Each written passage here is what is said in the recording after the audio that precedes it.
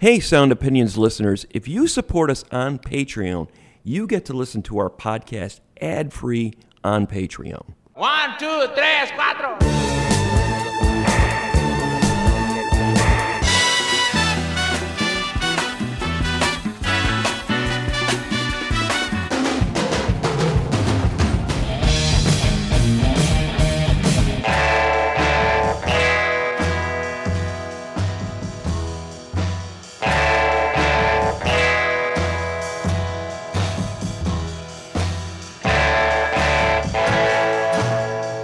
You're listening to Sound Opinions, and this week we are revisiting an interview and performance from Wilco in honor of their album, Yankee Hotel Foxtrot, being over 20 years old. I'm Jim DeRogatis. And I'm Greg Cott, and later we're going to review the album all over again from this year's perspective. But first, let's travel back in time to September 18th, 2001. So Greg, at the time, I was the pop music critic at the Chicago Sun-Times. You wrote about rock and roll for the Chicago Tribune. We're both working 60 hours a week, going to shows, previewing shows, interviewing, doing news stories. It was a great job. Fantastic it was job. a great job for sure, and in one of the great music cities in the entire world. So we were very privileged to have that opportunity to do the radio show back then, and we've been doing it now for 20 years, but that was a big night, I remember. That was a different incarnation of the show back then. We were live once a week for 2 hours on a commercial radio station just in Chicago. This thing happened on September 11th, 2001. We're both thrown into reporter's mode. Everybody at the newspaper was. All hands on deck were covering this news. It was horrifying. I was up in Wisconsin. There's still a story you can phone in, Jim. Right. Wilco is a band that we had both covered from the start of their career. I was not a big fan. And I think it was one of the things Jeff liked about me, because AM and being there, the first two albums, I'm like, yeah, okay, country rock. I've heard it. Right? That was me, right? I came around with Summer Teeth. Jeff and Jay Bennett, his partner, the other driving force in the band Circus Summer Teeth, had come in and done a performance for us as a duo of songs from Summer Teeth. That's when I became a fan, and Jeff was always kind of giving me a little crap because I hadn't loved the band early on. But it was a good-natured, he's a good-natured guy, and he liked that somebody was skeptical of him. Jeff used to write music criticism in his days when he was in Belleville, Illinois, with the early days of Uncle Tupelo. His first band were in Belleville, and then he moved to Chicago in the '90s. I thought they were okay, but not great. AM was a nice solo debut record for Wilco, but I didn't think it was. Again, it was kind of boilerplate alt country for me, Yeah. But Being There was the record I really got excited about, because it had a combination of that traditionalist style that he was working in the folk rock realm, but then taking it to some new places. There were several cuts on that record that I thought the band is experimenting. And the one thing I noticed about Jeff is that he had a chip on his shoulder in those days, not in a necessarily hostile way, but he wanted to prove himself as, you can't box me in, you can't put me in this genre pocket and say, that's who I am, I'm more than that. We started proving it with Being There. Summer Teeth, as you said, became this totally other thing, this orchestral pop record. And then they were working on Yankee Hotel Foxtrot, and I got a chance to watch how that record was made over a period of months. And the way that evolved was just, you knew it was going to be something special as it was being made. I got to take a long ride up and down Elston Avenue with Jeff. Jeff liked to drive and listen to I'm going to play you the new album, Jim. Rough mixes, right? But he liked to drive Elston Avenue. It was a very industrial, gritty, old kind of Chicago street, right? And we drove up and down Elston 2-3 times listening to what would become Yankee Hotel Foxtrot. July 4th, 2001, they played in Grant Park, and they play a lot of what's going to become Yankee Hotel Foxtrot. You and I were both on the side of the stage to hear as good as possible. It was an amazing performance. And then the trouble happens. Between late summer, early fall, the record company says, this is garbage. This is a career-ending album. We're not going to put it out. Yeah, it was a rough period, but I think in some ways Tweety was almost relieved in talking to him around that period of time. I mean, for most bands, it would be like a death knell. And Tweety was like, no, we never really kind of played ball with the major labels, and we weren't interested in making the kind of records that they thought we should make. We want to make the records we want to make, and we're very comfortable to be independent. They were one of the pioneering bands in terms of using the internet as a way to get their music out there. So even though the label wouldn't release their record, Wilco had the facilities and the technological know-how to say, we're just going to put it out on our own. Let's leak it out on the net, which is exactly what they did. One of the first really important albums of the early aughts to be released that way. Yeah, and it was an extraordinary moment. The record did officially get released the following year, and it's ended up becoming the biggest seller of their career. So even though they leaked it on the internet, many of their fans had already heard the record. They then went out and bought the physical record in the spring of 2002 when it officially came out. I was such an idiot. You listed Yankee Hotel Foxtrot that year as the album of the year, 2001. And I pointedly wrote in my year-end recap, I would say Yankee Hotel Foxtrot is the album of the year, but it's not actually out yet. Yeah. My God, what a quaint notion that is from the perspective of 2022. And I think the show that we're going to air here in a minute is incredible, because I do remember, again, after 9/11, I asked Jeff what was going on with the band and what they planned to do, and we invited them on the show at that point. I remember being, again, driving with Jeff. He was playing, normally he would play some of his new music, but he was listening to, I'll never forget this, it was Rhino's pop hits of the 70s. And I go, why are you listening to this? He says, I just need something to lift me up. I'm like in this place, I'm in this deep dark hole right now, and this stuff is sort of cheering me up. And it was a cathartic experience that whole week for everybody in terms of just their lives. And I think we heard some of that with the band that night. It was only a week later. They were fragile. We were fragile. Right. Plus, my voice hadn't changed yet. I was apparently 12 years old.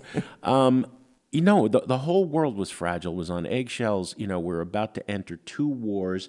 And remember, all of this music, which had basically been completed by the summer of 2001, now we're a week after 9/11, how much of the music on Yankee Hotel Foxtrot, a bit of military jargon gibberish that just happened to end the album as a piece of found sound, right? It's military lingo. How much of the album seemed to be predicting this precipitous war of a different kind, ashes of American flags, war on war, Jesus, etc., to some degree.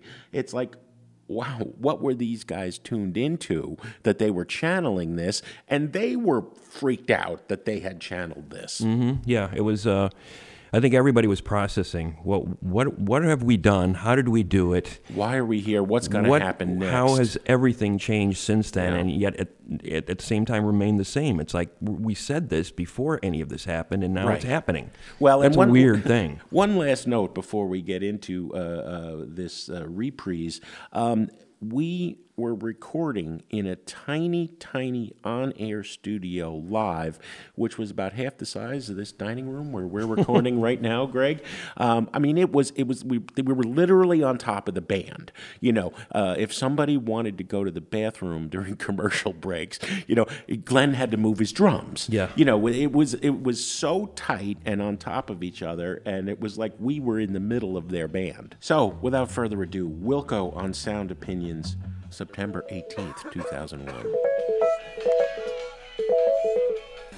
Welcome to Sound Opinions. I'm Jim DeRogatis. I write about rock and roll for the Chicago Sun-Times.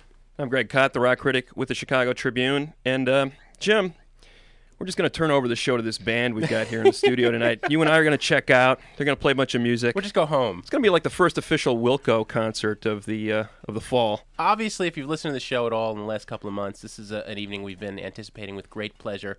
Only in part because Jeff Tweedy's the only actual musician who's ever come on the show who listens to us. We've caught you, Jeff, calling in and taking us to task, and that's with the greatest admiration. I say that. I hate to burst your bubble, but You don't It was listen? an accident. Yeah. He was trying to find the And score, here, he got I us. thought Jeff had no life. I have a broken radio. Yeah, this is a special night. Wilco has this incredible album, and there's all sorts of stories to tell about that, and we want to talk about that. But first, we have to talk about something that last Tuesday we had a show on tape, and it was going to play. I was away on vacation, and you were looking to go see Laurie Anderson, so we taped a show, which we don't do that often. And in the course of the day on Tuesday, it became completely irrelevant, as many things did, by events. We don't know what to say about this. It's an odd thing for you and I to be rendered speechless. By events. I have to say, Jim, the one thing that was probably the best thing was that I happened to be a newspaper man last week. I was out in the street interviewing people and actually doing stuff, which was somewhat useful because otherwise I think I would have been numb and sitting in front of my TV just trying to process I had what that happened. helpless feeling. I grew up in the shadow of those buildings across the river in Jersey City, and my brother's an EMS technician, and he was ferrying supplies down all week to the triage area, and there was nobody for him to help, which was perhaps the saddest thing. Music, I think, is never irrelevant to life, even in dark times. There was a quote by Bertolt Brecht that I saw, which was, will there be singing in the dark times? Yes, there will be singing about the dark times. And I think music is catharsis in any situation. And I had a tune that was going through my head all week, Masters of War by Bob Dylan, and the second tune that was on heavy rotation was this incredible new song from Yankee Hotel Foxtrot. And I thought, why don't we ask these guys if they would just play us a song, and that's our comment on last week. We do have Wilco here. All four members of the band are here with us. Glenn Cochie, Jeff Tweedy, John Sturratt, Leroy Bach. Gentlemen, I suppose, given what we just talked about, there's an album that you've got out, Yankee Hotel Foxtrot, that's not officially out yet. Not out. A lot of people have heard it.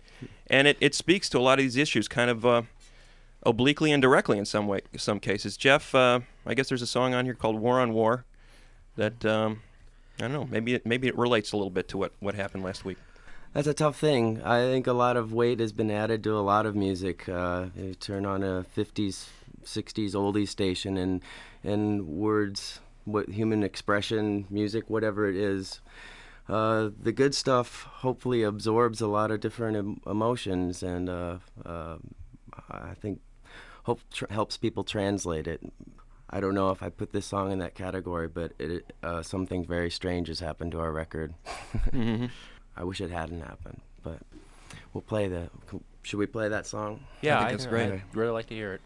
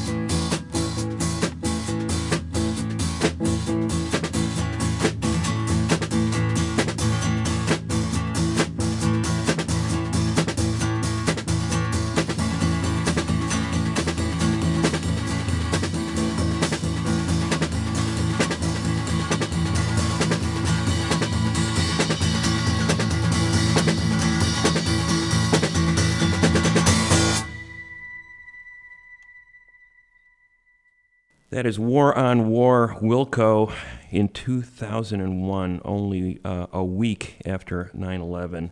You have to learn how to die if you want to be alive, the song says. Words to indeed live by. Coming up, more from Wilco's 2001 interview and performance. That's in a minute on Sound Opinions. And we are back. This week, we're revisiting a session with Wilco, recorded live in 2001, a week after 9/11. Greg, I should have mentioned it earlier. You wrote, after this album, Yankee Hotel Foxtrot by Wilco, a fantastic biography of the band, Learning How to Die. And I think it's worth mentioning your book, Ripped, about the change in technology, the shift towards the new, brave digital world we now inhabit. You were ahead of your time with both of those books, the same way Wilco was with Yankee Hotel Foxtrot. Well, thank you. Here's more of Wilco in 2001. A lot to talk about with Wilco tonight. Among the things we're going to discuss is the fate of this record that Reprise Records decided not to put out and is now back in the hands of Wilco to do what it will. Also, the shifting lineup in the band. We're going to have the guys give us some Desert Island jukeboxes, their choices for the records that they would bring guest to a Desert Island picks. Absolutely, because we know that Jeff at heart is a frustrated rock critic. We know this. We're gonna. That's a serious indictment. Thanks a lot. Yeah, I try. Your kids aren't listening, are they? They don't want to learn that this way. I try, but I can't. I think Jeff was just showing off. But one time I was over at his house and he had a copy of The Aesthetics of Rock, Richard Meltzer book, and he claimed he was reading it for the second time. Have you actually read it? I've read it as much as you can read it. We've had, we've had Meltzer on. We had Meltzer on the show. I think I told him I could never finish it. Yeah, boy, it's a dense book. It's The Aesthetics of Rock is the first, or widely considered the first serious full book about serious rock. book about rock and roll, With written in the 60s. Oh, with the Nick Kahn book. Wop Up, yeah. That was a good one.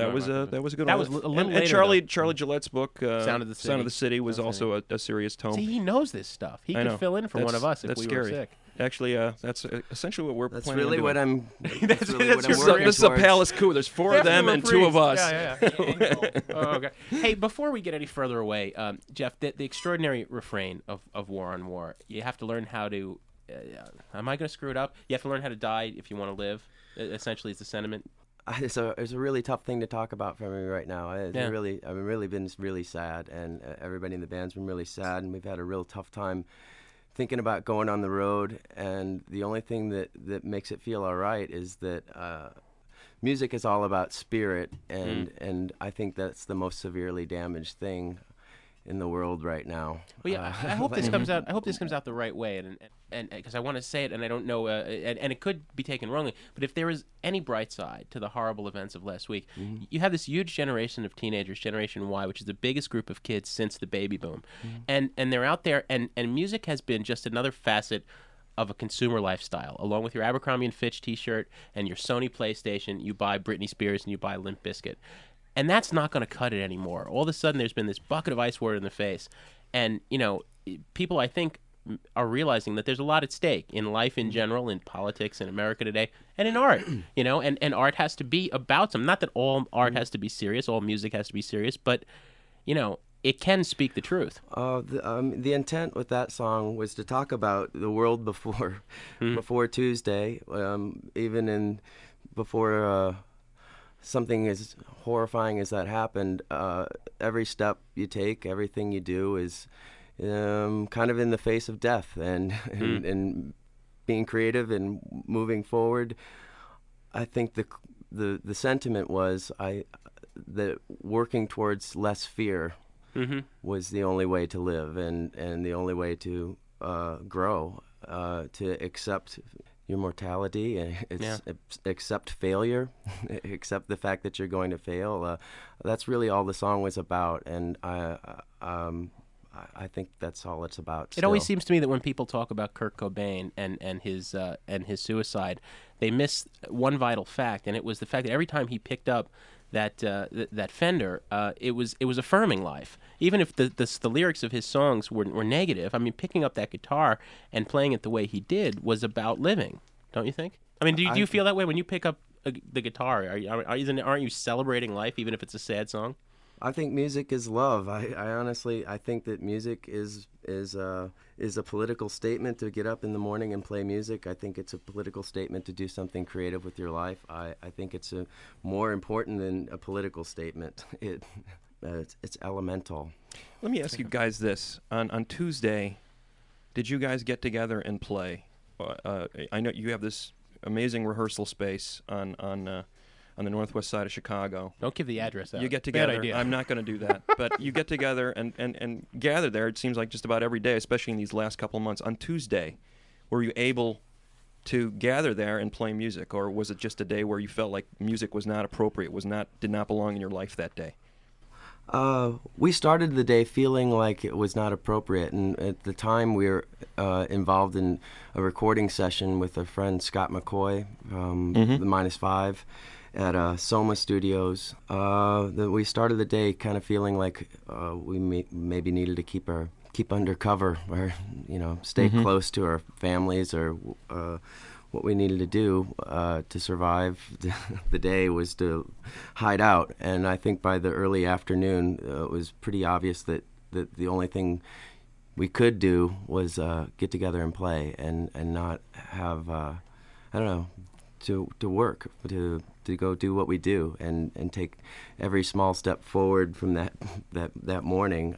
Was an act of faith, and the only cowardice available to us was to not do what we do. It was just beauty in creation. Actually, I don't know if I would have felt good, bashing out, our songs or something, but even just writing something or recording something, even if it's a friend, it felt good to create. Jeff, Wilco is obviously, a key part of the community in a couple of ways. I mean, you guys, I think, are the most vital and vibrant band nationally, with a national profile, out of Chicago today.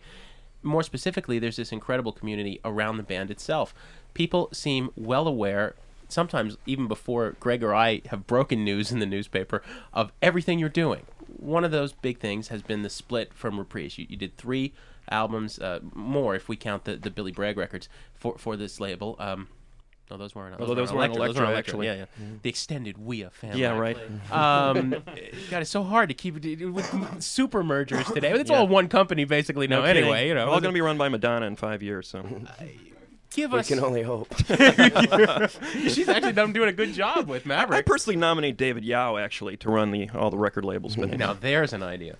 Give us the Cliff Notes version. What the heck happened with splitting with the label? And I mean, because this record was supposed to be out now. This was supposed to be the tour behind the record. The record's not coming out now. At least not on Reprise. At least not as soon as Greg and I would like to see it out. We're touring because the record's out. It's on the web, right? Right. No, a lot of people have it. I guess the Cliff Notes version would be that we spent a long time just making a record in relative secrecy, or not really secrecy, just in a real hands-off manner, as we have operated in the past. Communicated with the label throughout the recording process, sent them things here and there, never really got that much of a feeling either way what was going to happen. When we started to mix the record, we sent them the first 6 mixes, and it became pretty obvious that they didn't like them.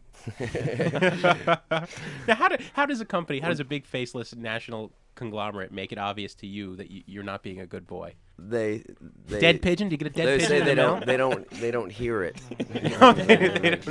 So the cliche is true. I don't hear the single, Jeff. It's not even the single. It's it. We're trying to bring it home for you guys. Yeah.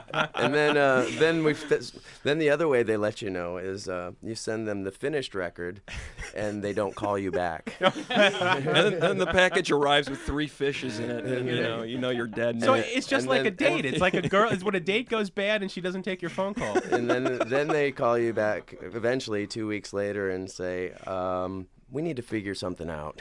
This isn't working for you, is it? Or is it for us? And actually in the end, it's hard to point any fingers or be very upset about it. They're at least very extremely upfront about their goals.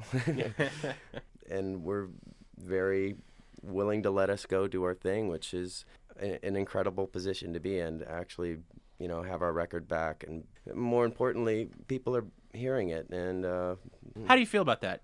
Putting this incredible album up for free for people to hear? I think that in general, most people really want the record, the real thing, if they enjoy it. I think it's a fact of life right now that people are going to hear it, that you don't have a lot of control. Once one person gets it, everybody can have it. The world can have it. And it's something I think musicians and recording artists have to come to terms with. It really makes sense in a lot of ways. Not people making money off of your music or making money off of bootlegs or things like that, but the fact is that a lot of people just want to hear it, want to share it with people, and without them listening to it, it really wouldn't exist anyway. Yeah. Music needs a listener. And by the way, guys, everybody else is sort of watching Jeff talk. I feel bad. I feel bad for too. Glenn and John and Leroy to jump in at any time. But all 4 members of Wilco are here. Just John elbow him Sturrott, out of the way. Sturrott's, got to just shoulder his way in there. I'm ready. Anytime anybody wants to jump in. There's a whole bunch of people out there who don't consider it a record until it shows up in Tower Well, Records. why or is Reckless that? Records, That's a good question. You know? It's a record. It's still a record. It's so feudal. What I can't figure out about this whole reprise thing is that here's a label that dumps you without a second thought. They basically said, the record's unlistenable. The quote I got from people close to David Kahn, the Darth Vader of reprise records, was that he thought it was a career-ending record. Then you turn around, you get that bad news, and 30 to 40 labels apparently are interested in putting this record out.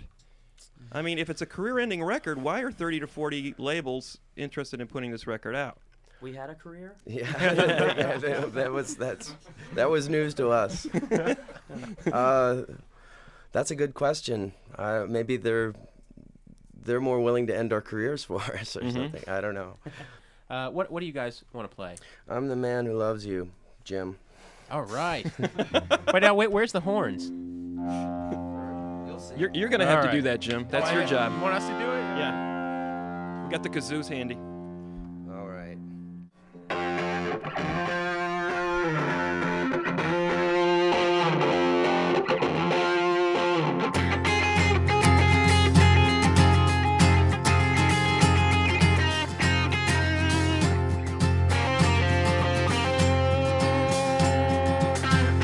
All I can see is black and white and pink, blitz blue that lay between the words I think on a page I was meaning to send. You couldn't tell it to bring my art the way I wanted when I started writing this letter to you. But if I could, I would just hold your hand and you'd understand. I'm the man who loves you. All I can be is a busy sea of spinning wheels and hands that feel for stones to throw and feet that run to come back home. Make no difference ever known, make no difference ever known to me. But if I could, I would just hold your hand and you'd understand. I'm the man who loves you.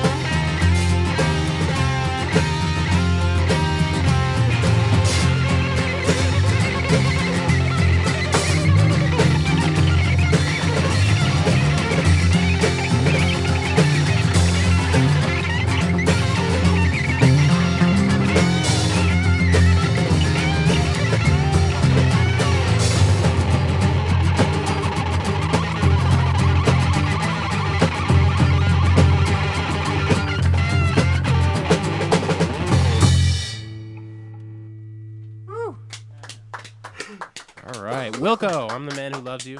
Jeff Tweedy on that Robert Quine guitar there. Is that a searing guitar solo, Jim? That was absolutely searing guitar. John Sturratt on bass, Leroy Bach, the man of many instruments in this band, on acoustic guitar on that one. Glenn Cochie on drums. It's such a treat to have you guys here. They're playing songs from Yankee Hotel Foxtrot, a record that is out, but sorta. We're betraying our fandom of this record. Have you noticed that? We do love this record to pieces, and maybe that's part of the reason why Warner Brothers didn't like it. When rock critics don't like something, It's a sign of death right there. Yeah, there you go. Kiss of death. The rock critics like it. Look what it did for the Velvet Underground. Yeah. You know? When we return, we'll hear a little bit more from Wilco in 2001 and give our 2022 review of Yankee Hotel Foxtrot. That's in a minute on Sound Opinions.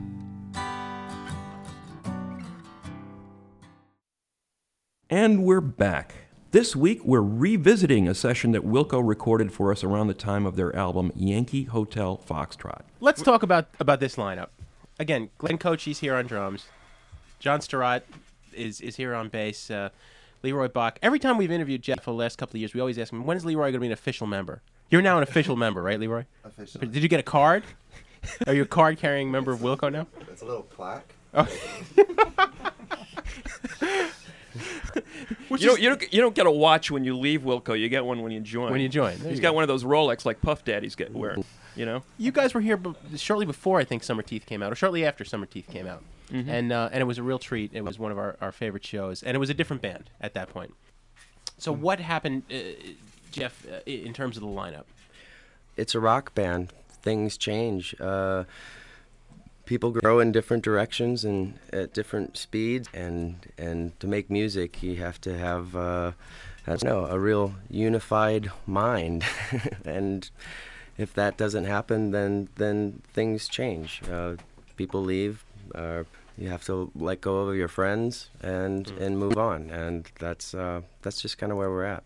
But in the middle of the recording session, Ken Coomer, the original drummer of the band, was asked to leave the band, and Glenn Cochie came in. Now, you've been with him since the Uncle Tupelo days, Right. And with John, Right.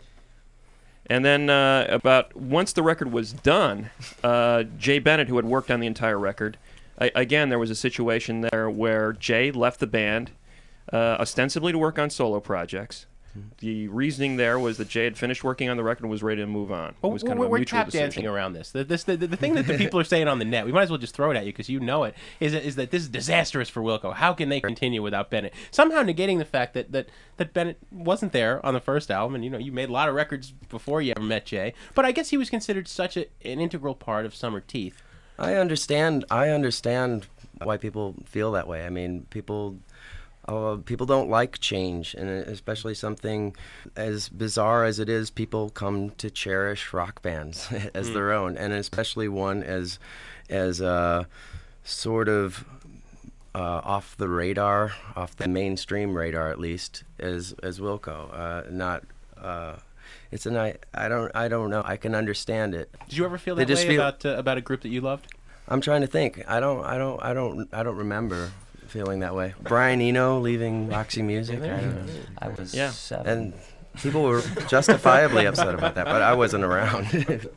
I don't know. I mean, it's going to be different, and if the people that really are upset about it and listen to the band now and don't like it, there's really nothing we can do about it. We're happy playing music together, Yeah. What about the whole issue? Bennett was sort of viewed as a co-conspirator, a collaborator on the last couple of records, especially Summer Teeth. There was a sense there, the vibe I'm getting on the internet with some of these people on the web is that the band's, the band's not big enough for both of them. Jeff and Jay can't both be in the same band. Showdown. Jeff's the leader. Jeff's putting his foot down, basically saying there's only room for one guy in this band. I mean, how do you respond to something like that, Jeff? There's 4 guys in this band. Yeah. That was Leroy that answered that, by the way, not Jeff. Now an official card-carrying, watch-wearing member. That's right. He's got the watch to prove it. I'm a part of Wilco. I got in this position out of Uncle Tupelo where I have a band, and I've tried to keep a band because I like the idea of a band, and I like the way that a band can grow and evolve, and I like the idea of a collective, and that has been executed to varying degrees of success throughout the history of Wilco. The most successful execution of that is right now. It's something that I've kind of generated or put together over time. Isn't something I hope that we think about when we get together and play music. I think that there's a role to play, and that a circle needs a center, you know, and if I can be that, that's great. I don't think it's a desire to be anything more than some part of the structure. Mm-hmm. We do this thing called a Desert Island Jukebox, where Greg or I alternately take turns picking a track that was a key pantheonic influence for us, a track that we would choose to be stranded on a desert island. Or sometimes just picking one just to tick somebody else off, like We've usually done me. that too. Like Jim saying, dragging Meatloaf to the desert island, saying he's a better songwriter than Springsteen. Aren't you guys with me? Isn't Bet Out of Hell better than Darkness on the Edge of Town? Oh, I think it's better than Born in the USA. I think I've got a brand new pair of roller skates is better than all of that. Yeah. Melanie? Yes. Melanie. Yeah, That's there you go. You Melanie. don't get much deeper than Melanie. There's something twisted about Melanie. Absolutely. I could go there with Well, what I thought we'd do is, why don't we go, let's do it in seniority here. We'll go youngest to oldest in terms of the band seniority. Okay. And each one of you guys has got to pick a record that you would bring to the desert island with you. Now, I guess we tried to get you four to agree on one record that the four of you could take to one line, but you couldn't agree, right? I actually brought a record that I would want Jeff to have if he was lost on a desert island. Thank you, Leroy. What would that be?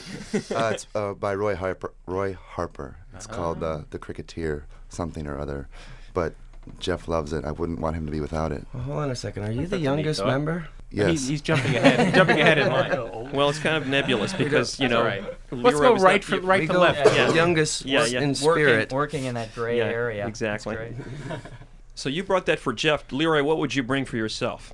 I was actually lost on a desert island once, and there's no electricity, and I had to. That's how I became a musician myself. I taught myself. John, John, sing along. I think he'd take it too. I like that record. All right, so what are you taking with you? I think mine is actually it's a Colin Blunstone song called "Say You Don't Mind" off of his 1 year record, which was the post Odyssey and Oracle Zombies. He was a zombie. He was a zombie, and it was the first. Actually, Rod Argent had input on this record, and actually it was engineered by Jerry Boyes, who engineered Mermaid Avenue 1. So, wow, a Wilco connection there. But Odyssey and Oracle is a great underrated psychedelic lost concept album from the late '60s. Misspelled. Isn't it about? It's about World War I or something? Isn't that right? Odyssey and Oracle? I think so. Really? I think that's the story. It depends on which drug you're using, I think. About World War I. Is that the best rock voice you've ever heard? Yeah, I was going to say Colin Blunstone's got to be one of the most distinctive voices ever. That and the strings, the combination of that. He had that voice sort and of the strings. it's like it's like the best lounge singer you've ever seen. And so this was a late '60s solo record by Colin Blunstone that John Stirratt would bring to the desert island. It must be interesting in the van as you guys fight about whose turn it is. Desert Island Jukebox selection from the newcomer, the newest member of Wilco. Well, to be honest, my first choice, I'd have to go with my hero Mo Tucker and pick Sister Ray by the Velvet Underground. But I didn't bring that, so and it's also 20 minutes, so there's yeah, exactly. But there's a great record. It's an old record. I just recently got turned on to Pato, and there's this first track is just you can hear the passion from every instrument. It's pretty incredible. Mr. Tweedy? I have to say that all of the records that we've picked are records that one would find in Mr. Jim O'Rourke's record collection. Inadvertent as that may be, or as intentional. I had that record long before. No, I know. But anyway, this is a record Jim turned me on to by Bill Fay. And it's a song called "Don't Be So Fearful." What's his background? And why do you love that track? Oh, I what's not to love about that track? I think it's stunning music, and almost every track on both of his records is as good or better. He made 2 records. I think he made a third that never came out. And kind of lost. You guys all picked interesting records because a lot of these guys are completely. You pick up the rock history books and they're not in there. You explained the wrong show. You told them Buried Treasures instead of Desert Island. Whatever the case, it was some interesting music, and I think Not what people might have expected from you guys. I don't know what they're Maybe expecting. It's just the mood we're in. I think we have time for one more song, if you guys are willing to play us out. Sure. I think we're gonna play this song called "Ashes of American Flags." It's on our record, and I would like to say hi to my wife Sue, and I hope that your stomach's feeling better. Oh. I'd like to say hi to my wife Mitty. And thanks for staying up and listening if you are. So, This is another really potent tune. Indeed.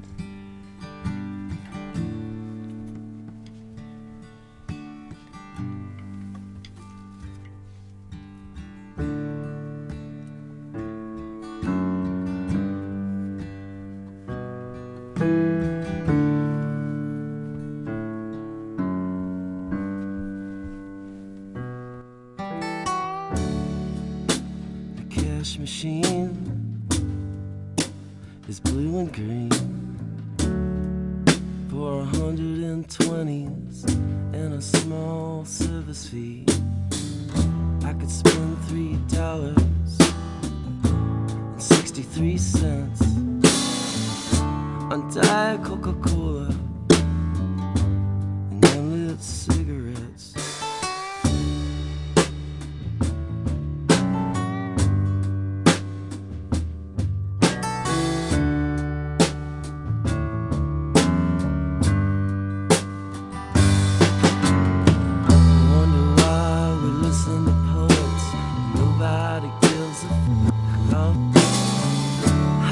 Hot and sorrowful, this machine begs her luck. All my lives are always wishes. I know I would die if I could come back new.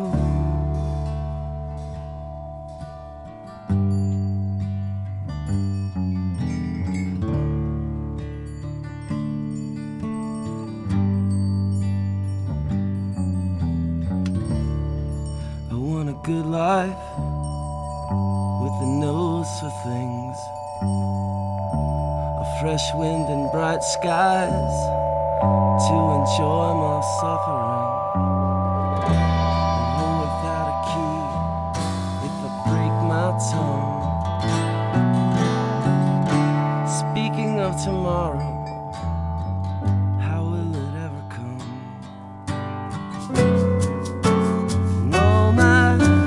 Lives are always wishes. I know I would die if I could come back new.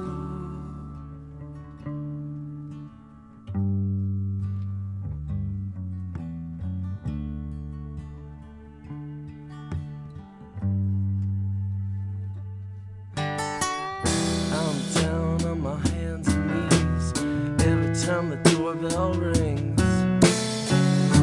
I shake like a toothache when I hear myself sing. All my lives are only wishes. I know I would die if I could come back new.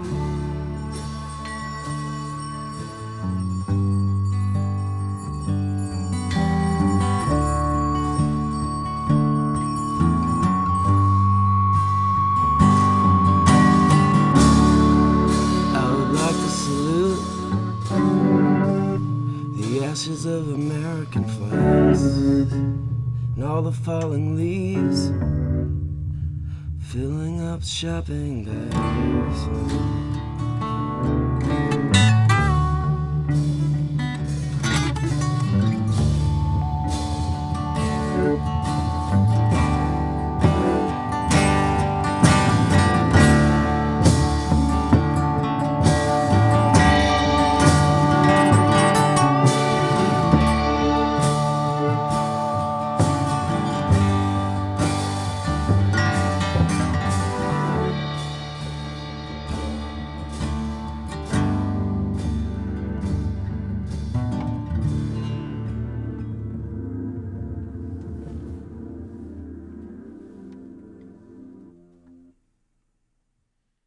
Ashes of American Flags. Wow. I remember, Greg, you and I were slack-jawed. Like, what do you say after that performance, especially given how close we were in the middle of the band. And they were shocked at the emotions, the catharsis that playing that song released a week after 9/11, 2001.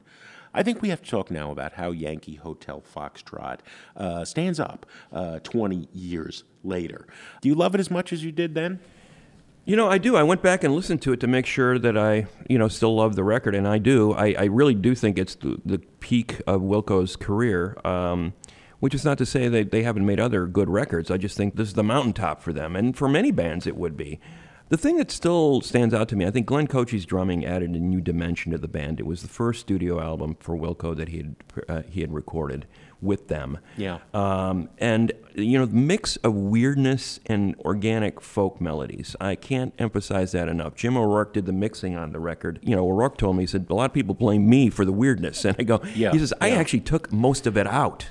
Right. I tried to find those melodies that were in there, and Jeff was on board with that. He said, "Thank you." We kind of got lost in the weeds there because we were experimenting so much in the studio. It's hard to know when to stop. Right. Well, and before we get off the subject of Cochie, when I interviewed Jeff around that time, he was praising what he called inglentions. Glenn Cochie, inglentions. Like Cochie would do something like he had stuck a rubber tube into the head of his floor tom, right, and he would suck air in or out, changing the pitch of the drum head like a timpani. Right. The guy was amazing. Yeah. We listened, both of us, because it was an unfolding story. We heard early mixes, and then we saw them perform, and then the record finally comes out. I had listened to it so much, I really hadn't been back to this album, right? And, what strikes me today is that, there are some songs that are just okay. Camera and Radio Cure. I always loved Heavy Metal Drummer. It's just a love song to a drummer, right? But it's a goofy song in the context of the incredible emotional stuff. Both Jeff questioning himself as a man, as a partner, I am trying to break your heart, right? And the prescient, weird, did they see into the future political stuff, War on War, Ashes of American Flags. I think half the album is absolutely brilliant, and it's so brilliant that it saves the entirety of the album. I agree with you, it's the best album of their career. But going back, there was a lot, I went back to my reviews. I said that it sounded like Big Star's third album as played by Can, the krautrock band, the experimental band, and I stand by that. But the folkier songs are very Big Star, and they're very quiet, and they're very end of the road, exhausted, sad. Yeah, I mean, there's some of that. I think the textural variety is what stuns me. I mean, even like Radio Cure, I love that radio static that's kind of bubbling underneath that. It just adds this weird atmosphere to the whole record where you feel like you're in another world. And I think the anxiety that's in that record, the sense of, the world can be confusing, anxiety-inducing, and incredibly cruel, and yet I am searching for meaning in this, and he finds it at the end. And I actually think that the way the record ends on that, it's almost like 3 or 4 minutes of this beautiful sound, these humming, buzzing synthesizers kind of slowly fading away. You sort of melt into that. I think it's a complete work. I also I just love the way it's sequenced. I think it might have been O'Rourke who did it, but when I think of Ashes of American Flag segueing into Heavy Metal Drummer, it's like I can't hear Heavy Metal Drummer without that song melting into it. And the other thing I noticed about Heavy Metal Drummer and listening to it again, that's kind of a disco song. It's talking about heavy metal bands, but the bass line in there is like a disco bass line. And I'm thinking, that's kind of cool. It's kind of a subversive element in this song that gives it that little extra bounce. We both agree still that Yankee Hotel Foxtrot is the best album of Wilco's career. Kids, if you ain't heard it, you need to. But we want to know what all of you think of the album. Leave us a message on our website, soundopinions.org, so we can play it on the show. And Mr. Cott, what do we have on the show next week? Next week, Jim, we are going to take a deep dive into the career of Led Zeppelin. There's a relatively new Led Zeppelin biography out, which I would say is pretty definitive in terms of addressing everything about the band, the good and the bad. Everything and more. And don't forget to check out our weekly bonus podcast. Sound Opinions is produced by Andrew Gill, Alex Claiborne, our associate producer Sol Delgadillo, and our intern Mary Bernthal. Our social media consultant is Katie Cott. Lots of people talking.